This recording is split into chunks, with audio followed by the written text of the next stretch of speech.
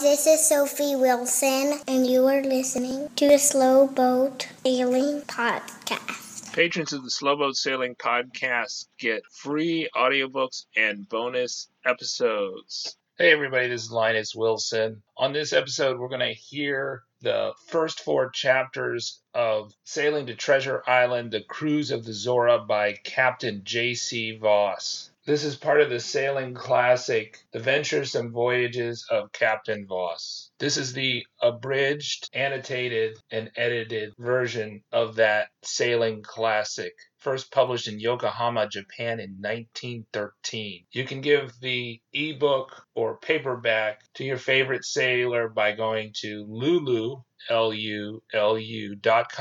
and getting a copy of Sailing to Treasure Island. You can get the second half of the audiobook by making the minimum pledge on patreon.com/slowboatsailing, and all patrons of the Slow Boat Sailing Podcast will get this audiobook and my book, How to Sail Around the World Part-Time, for free. In this reading, you'll hear Captain Voss, the master storyteller, the teller of sailing yarns. I think one of the things that strikes you about Voss versus other sailing authors is all his stories have the element of yarn to them. Captain Voss was born in Germany in 1858 and died in Tracy, California in 1922. There's a lot of misinformation out there that says he was lost at sea, but no, he wasn't. He died on land, and unlike Joshua Slocum, was never lost at sea.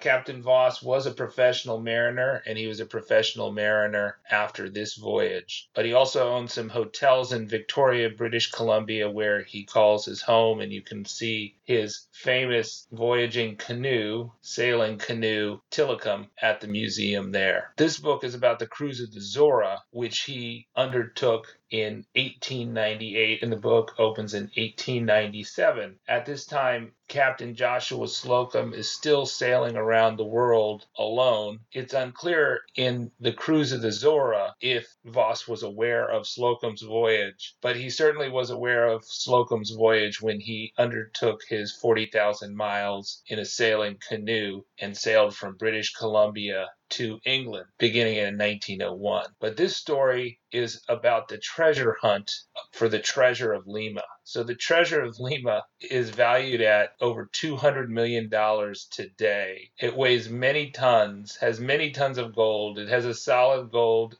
Virgin Mary, many jewels, and has been the subject of over 300 treasure hunting expeditions, of which Captain Voss's voyage is one of them. And this is just a marvelous story as he tells it, and it echoes much of Treasure Island. And perhaps it echoes Treasure Island, the Robinson Crusoe story of peg-leg pirates and a parrot that says pieces of 8. The Robinson Crusoe story may have been inspired by the treasure of Lima, which was a story that started in 1820 when the sack of Lima was imminent and a British sea captain was supposed to guard it, but instead he stole it. And he hid it somewhere, but nobody knows where he hid it. But supposedly he directed the Peruvian Navy to Cocos Island, and then he and his mate disappeared into the bush. But nobody had found the treasure by the time that a strange Mr. Hafner walks into the Queen's Hotel, owned by one sea captain, J.C. Voss, and says he needs some help. Here's the story. Enjoy.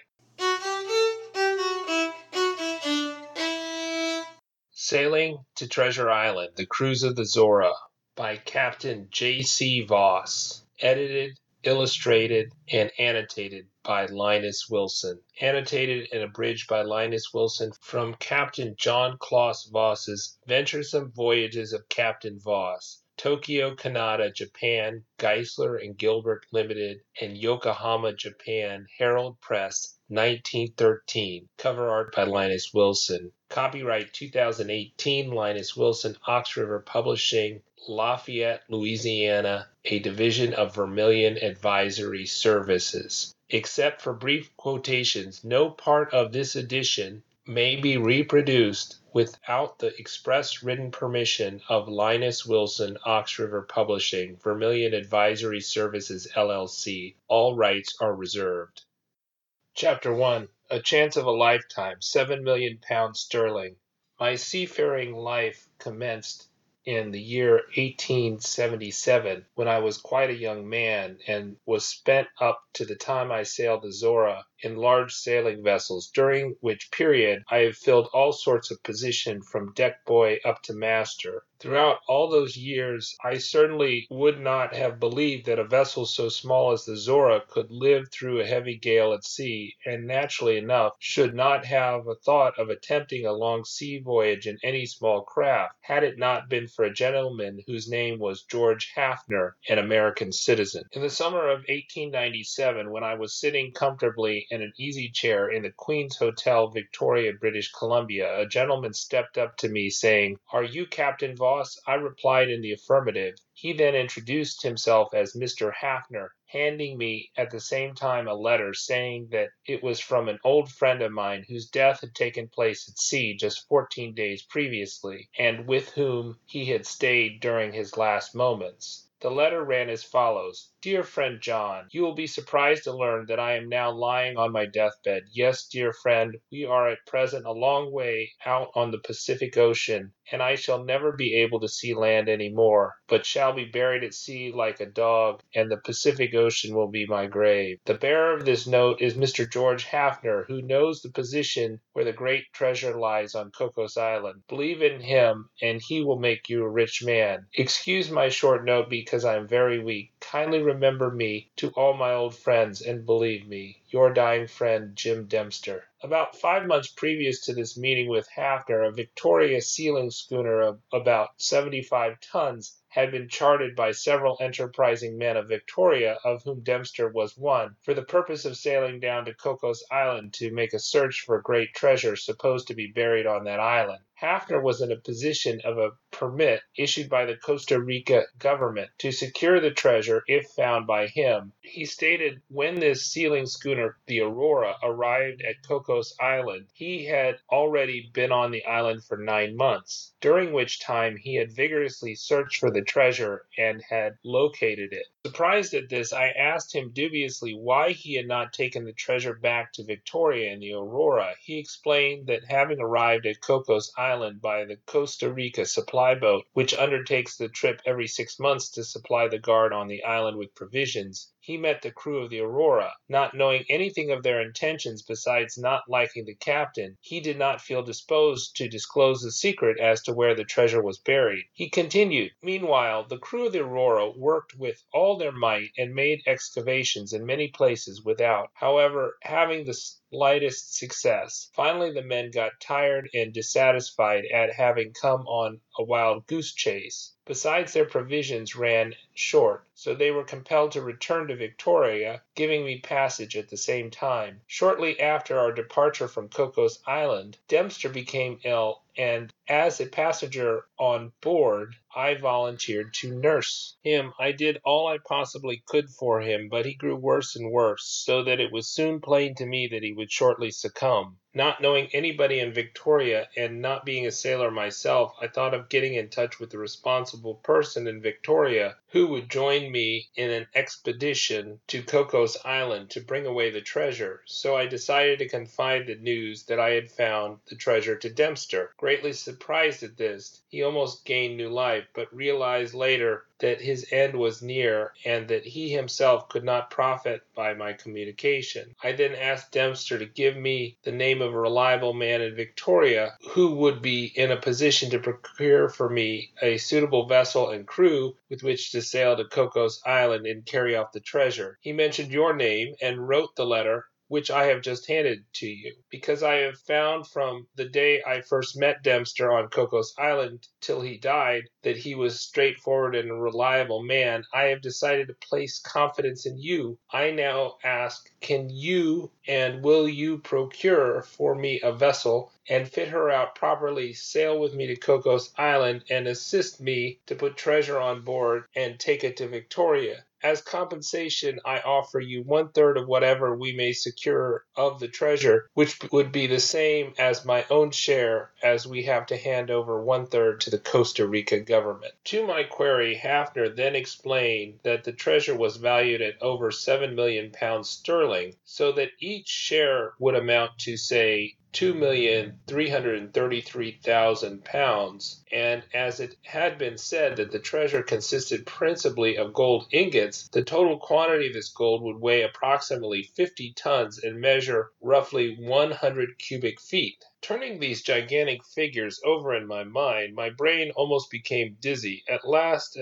I thought to myself, your poor old daddy's words will come true. He often told me in a joking way, "When you grow up, John, I shall make a millionaire of you." When I was about 16 years of age and reminded him of this promise, he thought it would cost too much money and recommended that I go out into the world and hustle for the million myself. He told me that if I kept hustling well and hard, I would certainly succeed in becoming a millionaire. Of course, like a good son, I took my father's advice, went out to sea, and from then till the day I met Hafner, I had been hustling up and down all around the world, but never had managed to commence becoming a millionaire, even in the Japanese Sea. And as I was already past 40 years of age, I had almost lost confidence in my father's prophecy when meeting Hafner. This gentleman explained to me in detail where the treasure was buried and showed me a chart of the island with cross bearings marked on it to give the position. All that Hafner said appeared to me simple and straightforward, that I certainly arrived at the conclusion that my fortune was made and that I should in reality become a millionaire, not only in cents and dollars, but in pounds sterling, and a double header at that. What a grand feeling came over me, a poor man firmly believing that I would soon be the possessor of millions, the thought of which was with me day and night. I dreamt the first night after meeting Hafner that we were both standing on Cocos Island near a large cave, out of which glittering gold and sparkling diamonds were shining invitingly. To cut a long story short, I really felt the happiest man in the wide world. I did not fail to have a good time in advance of the prospect of becoming a real millionaire. In the meantime, I was looking round for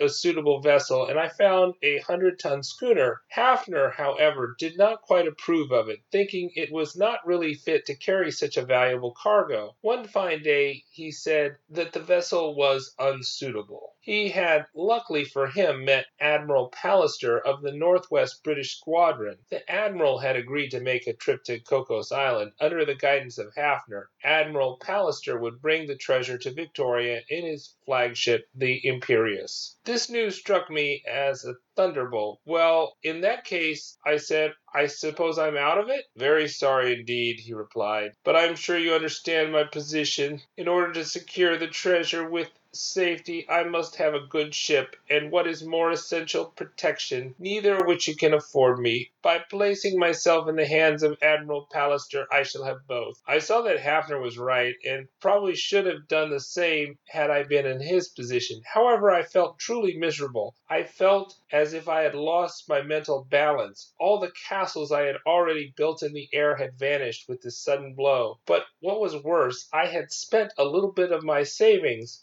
so that the tide of my banking account was at a low ebb. After leaving Hafner, I would not at first believe his story that a British man of war should undertake such an expedition. But it proved to be true when Admiral Palliser left Esquimalt harbor in his flagship Imperious, with Hafner on board, and escorted by a cruiser for the south. So I thought to myself that instead of being on the road to fortune, I have to hustle again, and harder than ever before. I solemnly vowed that I would never again build castles in the air, nor would I have a good time and spend money in advance of the strength of promise of good prospects. In the future, I would wait until I actually had the cash in hand.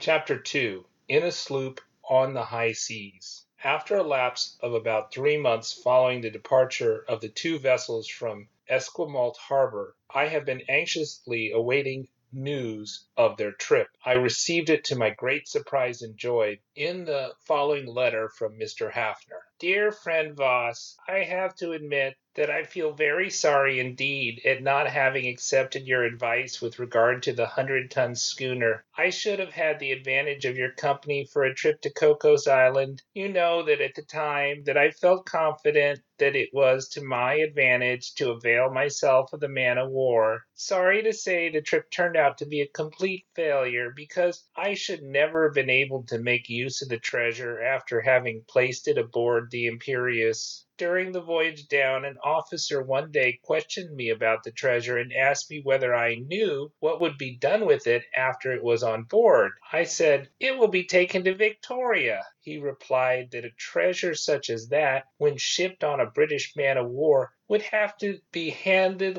over to the admiral, to the British government. The latter would have to in turn hand it back to the rightful owner, the Peruvian government. After carefully considering the officer's statement, I made up my mind that the treasure should not be shipped on board this vessel. In fact, that it should not be found with my help. On arrival at the island, work was done at once, commenced under my leadership. I kept the men at a safe distance from the correct spot. After continually shifting the men about for a fortnight, they got tired. Also, the officers who were watching them also grew weary. Of course, great excitement prevailed the whole time. Everybody expected to see gold bricks and diamonds flying out by big shovelful, but gradually disappointment set in when nothing came to light after all the hard labor. The officer then told me that I must have made a mistake in the location, which I reluctantly admitted. I remarked that I really did not know any other place where it might be. The good-natured officer looked at me with a smile and said that he would have to report my statement to the commander. That night, when I went on board, I expected a severe calling down, but nothing happened. However, the next morning we put to sea again and made for Acapulco, where I was put on shore and where I'm staying at the present time. I certainly must give the British credit for being good-natured people, as they took it all in good part. If I had played that trick on the Americans, I'm certain they would have keel-hauled me. Then they would have hanged me on the main-yard and put 12 bullets through me. After that, they would have finally have drowned me to make sure I was dead. Now, dear friend, I herewith repeat the offer made a short while ago in Victoria. Come down here as quickly as possible with any kind of vessel you consider fit. We will then sail to Cocos Island, secure the treasure, and put on board as much of it as the vessel will safely carry. If we cannot bring off the whole lot at once, we'll leave the rest on the island for a second voyage, as it will be quite safe where it lies now. Kindly let me hear from you as soon as possible, care of the GPO, Acapulco, Mexico. Yours very truly, G. Hafner. Needless to say, the contents of this letter excited me not a little. The same feeling of having now the opportunity to become a millionaire took possession of me, and my heart leaped with joy. However, I did not again build castles in the air, neither did I have a good time in advance, but instead I carefully thought the matter over. I tried to arrange things as well as possible. My finances were very low, so that it was out of the question to procure a large vessel, and I quickly came to the conclusion that it would be more advisable to start with a small one, especially since I did not want more partners than were absolutely necessary. Further, the season was favorable, it being the month of June, when the weather is generally fine along the Pacific coast of America.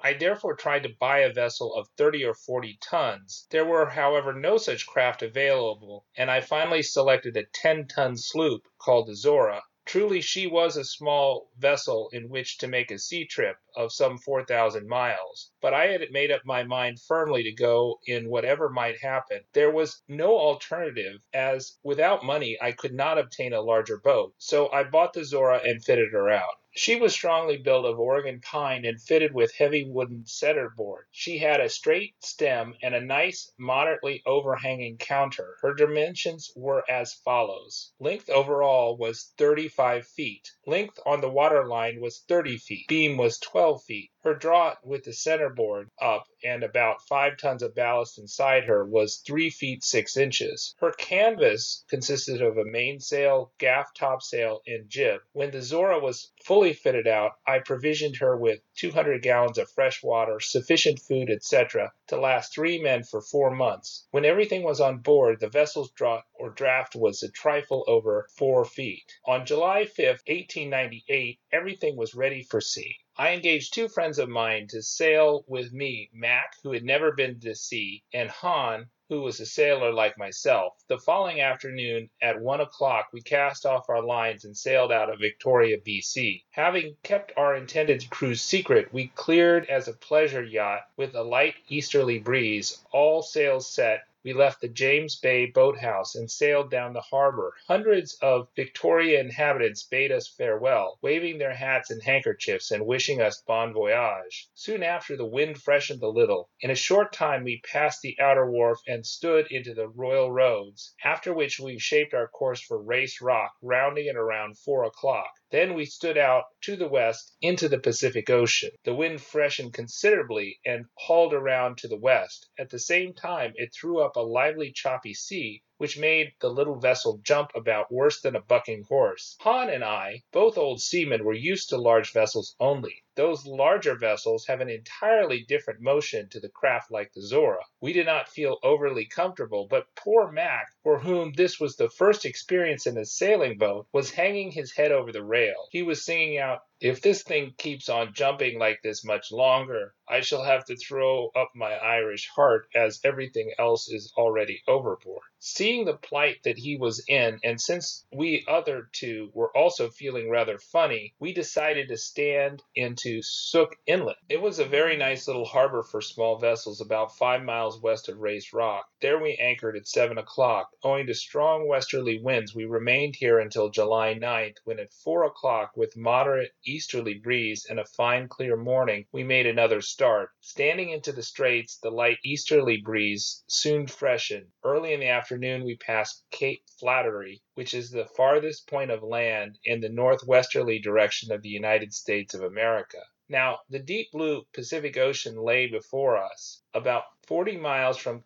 Cape Flattery lies Cape Beale, which is the farthest southwesterly point of Vancouver Island. Both promontories are supplied with fine lighthouses and are about 40 miles apart. This region is known among sailors on the Pacific coast as the Seaman's Graveyard, because many staunch vessel with all her crew has gone down to the bottom there. Many have foundered in the heavy southwesterly gales or by being smashed up against the hard rocks on Vancouver shore. I shall not forget the night of April 1st, 1887. I was a second mate of the full-rigged American ship Topgallant, and bound out from the Straits of Juan de Fuca in company. We were almost side by side with the fine 3 skysail yard full-rigged ship St. Stephen and an American bark whose name has slipped my memory. All 3 ships were under full sail when they passed Cape Flattery towards the evening, shaping their courses towards the southwest with a fresh easterly breeze. None of the vessels was more than 5 miles outside of Cape Flattery when the wind hauled round to the south with such a thick and threatening-looking weather. "We are going to have a bad night of it," said our captain. "The wind will most likely haul round into the southwest, and then it will blow hard." "It is blowing pretty hard already," I said. "Shall we take in the 3 royals?" "Take in nothing," he replied. "Now is the time to sail. We must get away from the Vancouver coast as fast as possible before the wind blows from the southwest and the gale falls upon us." The Topgallant was well up in years, but still a strong vessel. Everything was in good order and condition. If ever the ship was sailed, she sailed that night. Her lee rail and deck were under water, and heavy seas broke over her weather side. At 7 o'clock the main royal was blown away, after which the fore and mizzen royals were taken in. "If the wind only continues to blow from the south for another hour, we shall be out of all danger," the captain said. To our sorrow,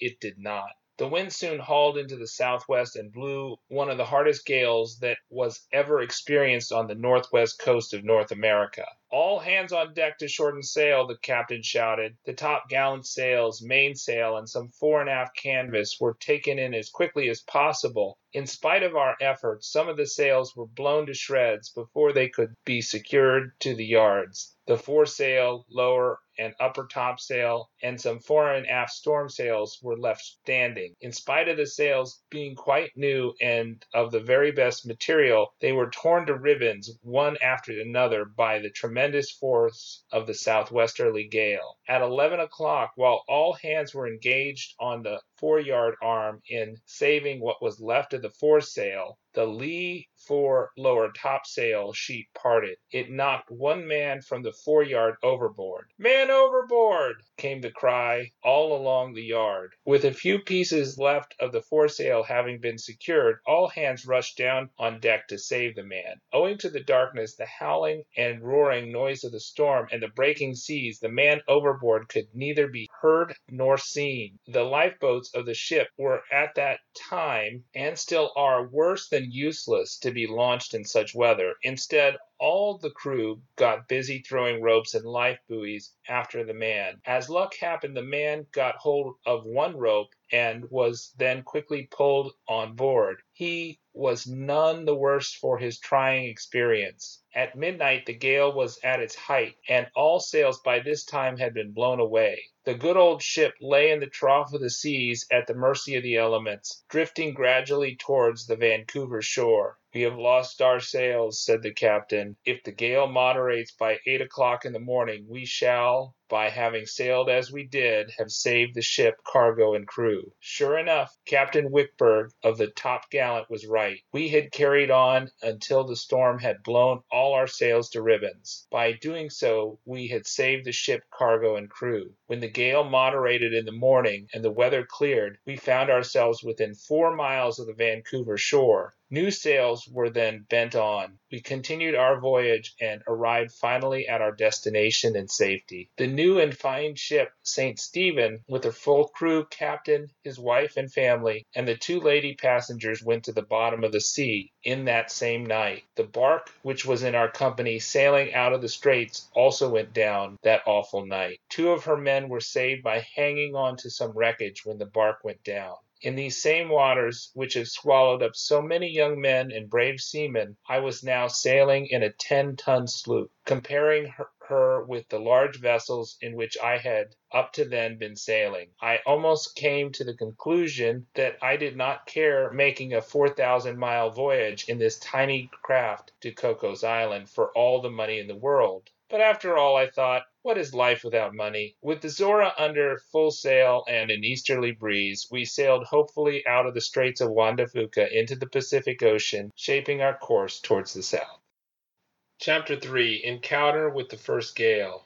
Shortly after passing Cape Flattery, the easterly wind acted in just about the same way as it did during the night when the St. Stephen was lost. It hauled from the east round to the south. However, the weather remained clear. I knew there was no danger of a storm, and so the Zora was kept by the wind under all sail, taking a southwesterly course. Toward evening the wind fell light at 9 o'clock, when the light of Cape Flattery was dipping in the water. The breeze died out, and we were becalmed 19 miles to the southwest. Besides the bright light of Cape Lighthouse, we saw several other lights from vessels, which were almost becalmed and drifting around in the same way as the Zora. As we were outside of the track of steamers, we placed a bright light on deck, and all 3 of us went down into the cabin, lit our pipes, and talked about our promising future. Max swore that if he could only get 50,000 pounds sterling out of the Cocos Islands treasure, he would be the King of Ireland in very short time. All sorts of castles went up in the air that evening. When I went on deck just before midnight, everything was moist with dew, this being a sure sign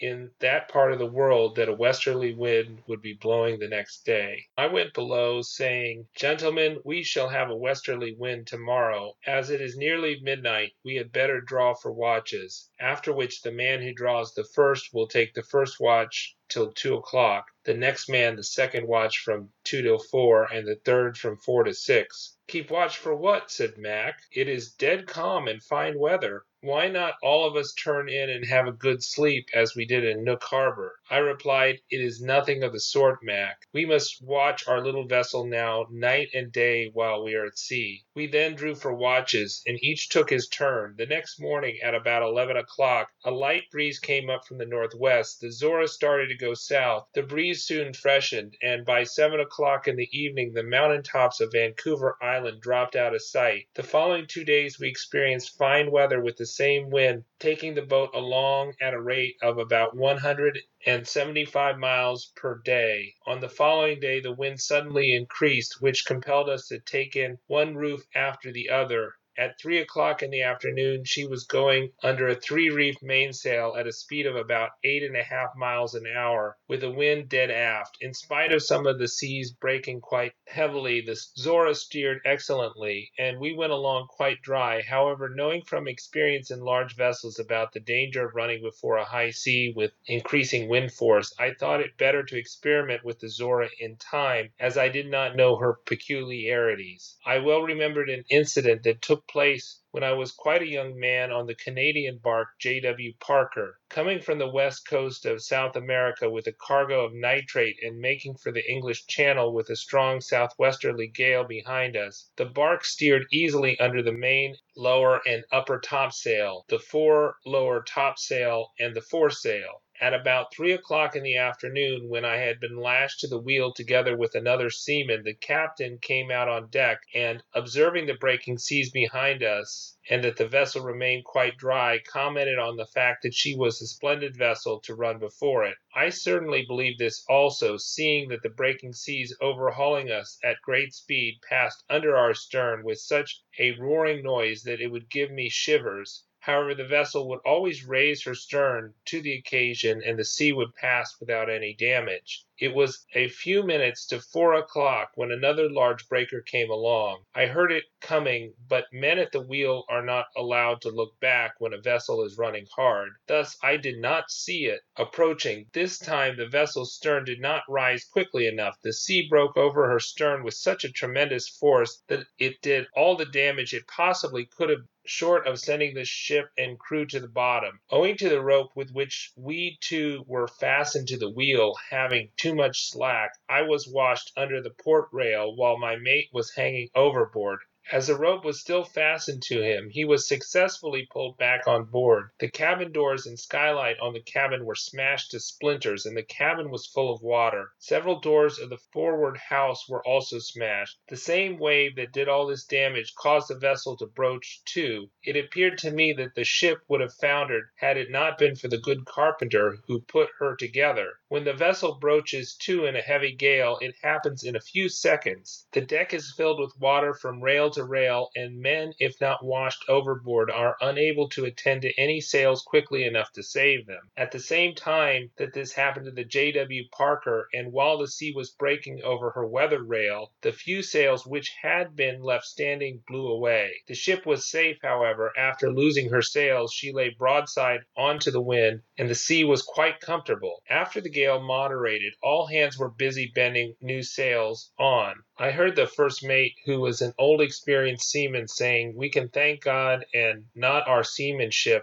that we are alive." I have found out during later years that he was perfectly right, and well aware of the great mistake that had been made in running too long. Thinking back over the accident and some other little troubles that I had met with at sea, I made up my mind to heave the Zora to at once. I brought her up to the wind with her 3-reefed mainsail and storm staysail. My mates were standing by to haul in the main sheet, while I had the tiller. I was watching for my chance to luff her up in as smooth a sea as possible. When I thought my chance had come, while the boat was on top of a comparatively smooth sea, I put down the helm. The main sheet was hauled in as quick as lightning. The boat shot round, and before the next sea approached, the Zora was sailing by the wind. She was shipping, however, a big sea over her bow. The centerboard had not been lowered since we sailed into Sook Harbor. In spite of being up, the boat would range ahead under the small sails, taking a lot of water on board. board and making things very unpleasant in general. I then commenced operating with the vessel, trying to place her in such a position as to make her lie comfortably. First, we took in the staysail altogether. With that, the boat shot up into the wind and nearly shook the mainsail to pieces. Then we tried her with the three-reef mainsail and the centerboard down, regulating her with the rudder so that she would not yaw about. This also proved a failure. Under the above two trials, the boat kept forging ahead and would not lay hove to. At the same time, she was very wet and unmanageable. Sometimes she was going ahead and sometimes she was moving astern, placing us all in imminent danger of foundering. We then hauled up the centerboard, hoisted the staysail with the sheet flat into windward and the helm halfway down. This fixed her. There she lay from 3 to 4 points off the wind and making almost square drift to the leeward. At the same time she was comparatively comfortable. Towards the night the wind increased to a heavy gale, but still the Zora lay quite well and almost dry. However, the vessel would at times shiver from the pressure of the sails. It became evident that we still carried too much canvas. Unfortunately, we could not make them any smaller, being reefed down entirely. Then I decided to take recourse to a sea anchor, although I've never used one before. Thus I did not know the real value of it. We also lacked one on board. I proceeded in the following manner. The main boom crutch and some boards from the bunks about 6 feet long were tied together with some old canvas into a sort of bundle. The 40-pound anchor fastened to the same. Then we made a 3-inch rope fast to this improvised sea anchor. We dropped it over the weather bow, took in the staysail,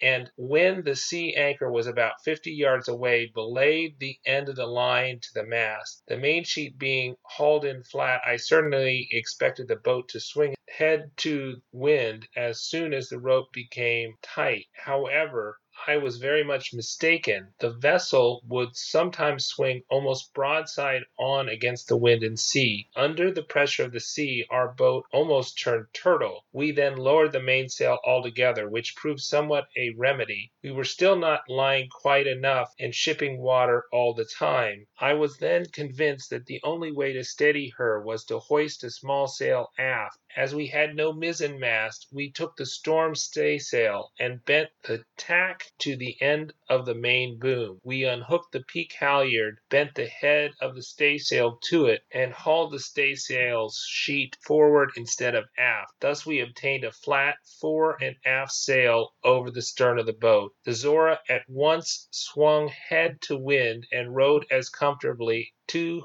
her sea anchor as a vessel rides her mud hook in a landlocked harbor. When we were sitting in the cabin, we could hardly imagine that we were actually experiencing a howling gale at sea with huge breaking seas. The direction of the wind was north-northwest, and the Zora, owing to her poor sea anchor, drifted at a rate of about 1.5 to 1 3/4 miles per hour to the south-southeast. The gale kept up its fury for nearly 2 days. It was really a pleasure to see the little vessel, with the help of her sea anchor, mounting those large combers with perfect ease and comfort. When the gale had sufficiently moderated, we hauled the sea anchor on board. Under very small riding sails, we kept the boat on her southerly course again.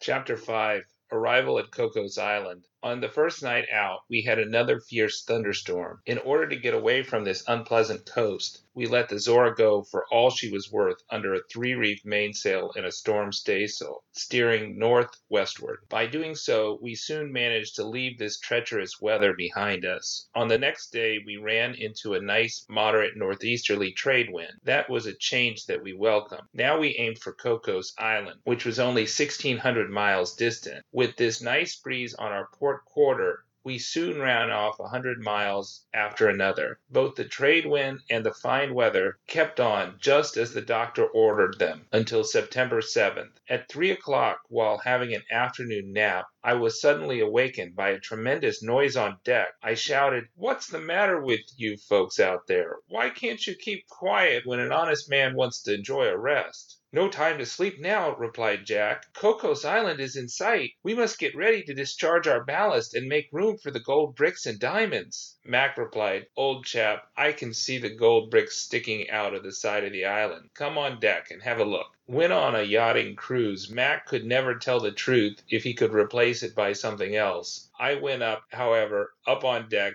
and sure enough, the island was in sight. Only the tops of the mountains were visible in the distance about 60 miles away. During the night, the breeze fell light, but the next morning we were up to the east end of the island. Owing to the wind having dropped altogether, we anchored in Chatham Bay. With breakfast over, Mac and I took the dinghy and pulled round to Wafer Bay, where the goods we had come for were supposed to be stored. After rounding a sharp, rocky promontory, Wafer Bay opened up and a small house came in sight on the upper end of the right side of the bay. We made for it and landed a few yards from the building. Out of the house stepped a man with a rather slim build. I should say that he was certainly 6 feet 4 inches in height. He had a beard hanging down from his chin, which was almost 2 feet long. The gentleman was followed by a small, pleasant-looking lady. On reaching us, the gentleman introduced himself as Mr. Giesler, governor of Cocos Island, and the lady as his wife. "Pleased to meet you, Mr. and Mrs. Giesler," I said. This was not quite 99% true, because I had nourished the hope that we should have the island to ourselves. "Where do you come from?" asked the governor. "Victoria, B.C.," I replied. "We make Chatham Bay this morning at daybreak. Got becalmed, dropped anchor, and rowed here in our dinghy." "You are after the treasure, of course," said Mr. Giesler. "No, not exactly. We just are on a little pleasure cruise and thought we would come and have a look at the island." That was another lie. "Of course, Mr. Giesler," Max said, "if you've got any gold bricks you don't want, we don't mind taking them along." Mrs. Giesler smiled at that and said the gold bricks were scarce on Cocos Island. "Are they?" I said. "I thought you had lots of them." "Yes," replied the governor, "there are lots of them here.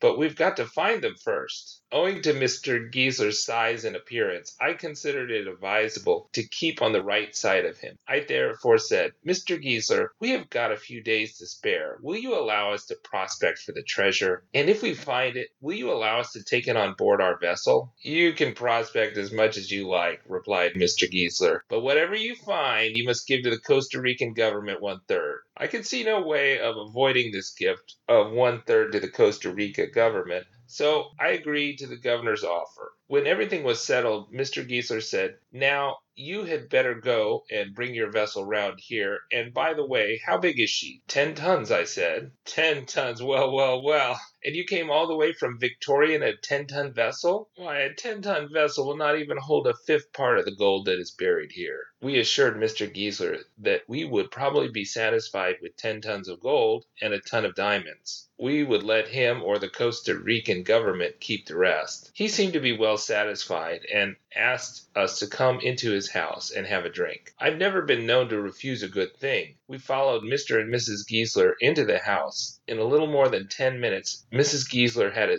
table set for us, fit for a king. There was fine homemade bread and jam, ham, eggs, cold roast, wild boar, and other things. This was in addition to the good breakfast that we had before leaving the vessel. We put that on top of it and just about cleared up the table. When Mrs. Giesler saw all the empty dishes on the table, she asked if we had plenty of provisions on board. Of course, I knew what she was alluding to, but now let me give the landlubber just a little advice. Never offer a yachtsman anything to eat when he comes on shore, unless you mean it. A yachtsman, when cruising, is always hungry and doesn't know how to say no when anything in the shape of eatables comes his way. "What is the draught of your vessel?" asked Mr. Giesler. "It's about 4 feet," I replied. "Is that all? Well, then you can bring your vessel right up here to my house and tie her up to the trees." He then took me outside to show where to put the vessel. Right at the head of Wafer Bay is a sand spit about 300 yards deep between the higher land and the deep water.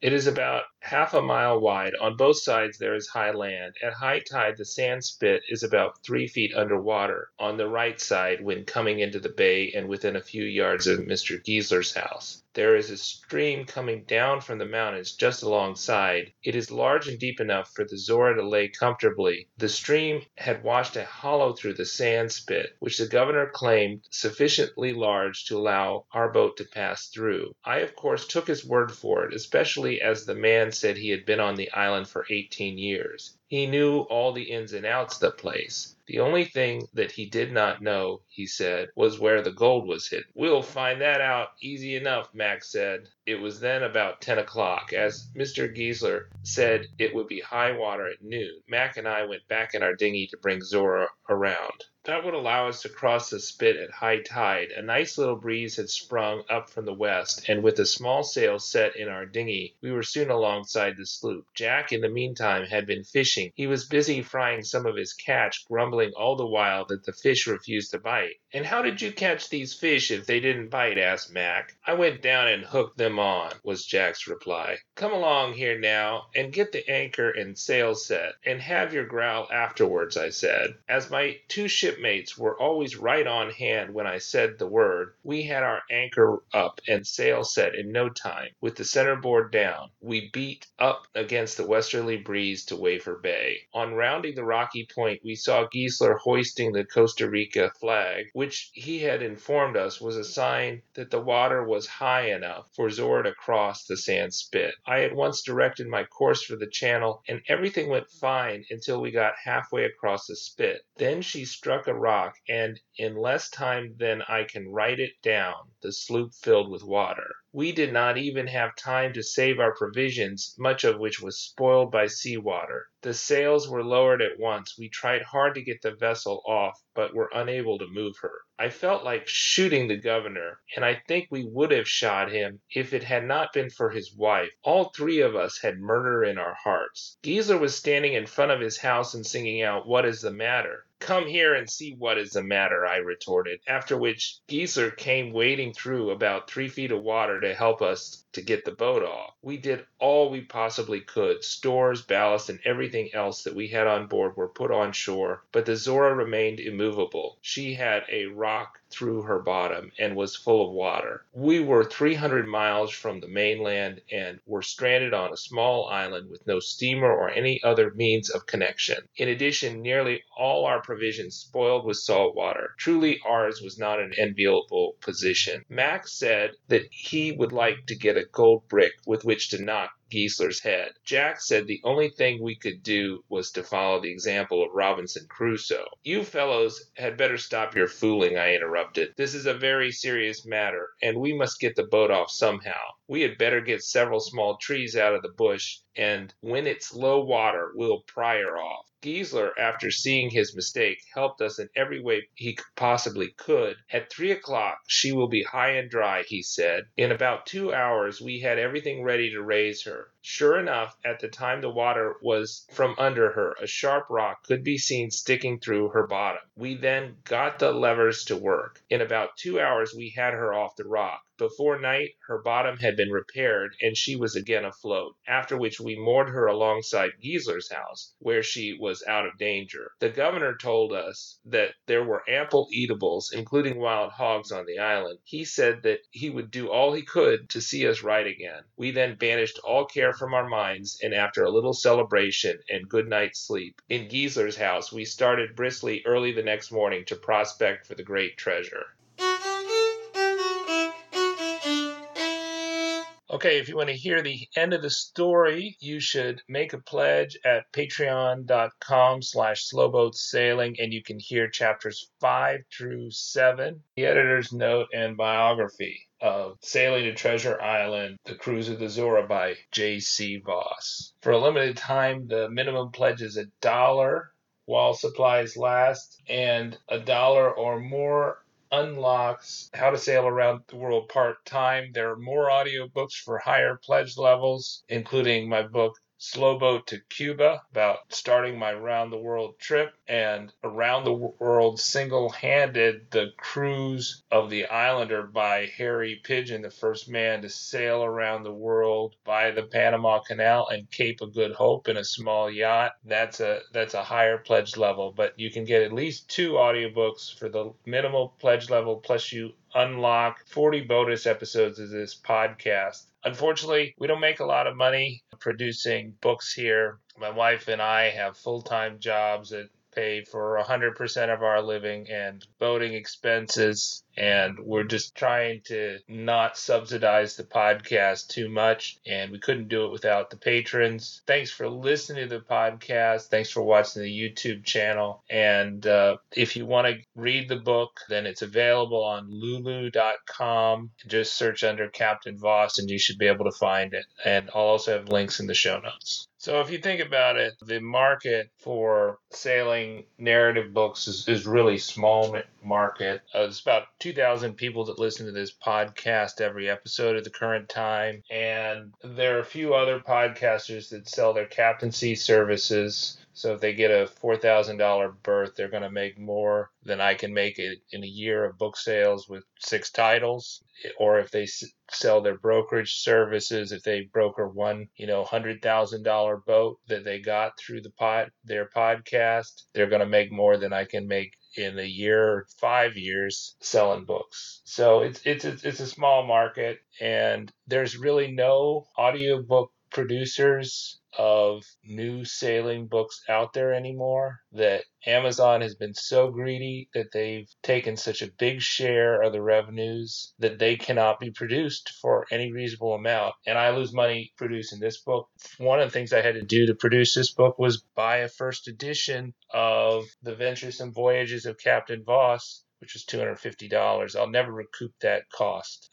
So every little bit helps, but it's a labor of love, and that's why I produce these books and audiobooks, is because I think that there's a lot current sailors can learn from people like J.C. Voss and Harry Pigeon, and those people have been unfairly forgotten throughout the course of decades. And if we remember them and we learn their lessons, we don't have to relive them. So I hope you can be part of educating current sailors about lessons learned from the sailing greats like J.C. Voss and Harry Pigeon and many others that I hope to bring to you through this podcast. I'm Linus Wilson. Thanks for listening to the Slow Boat Sailing Podcast. Go have some fun on the water. Hi, I'm Jana Wilson. Thank you for listening to the Slow Boat Sailing Podcast. Subscribe to our free newsletter at slowboatsailing.com.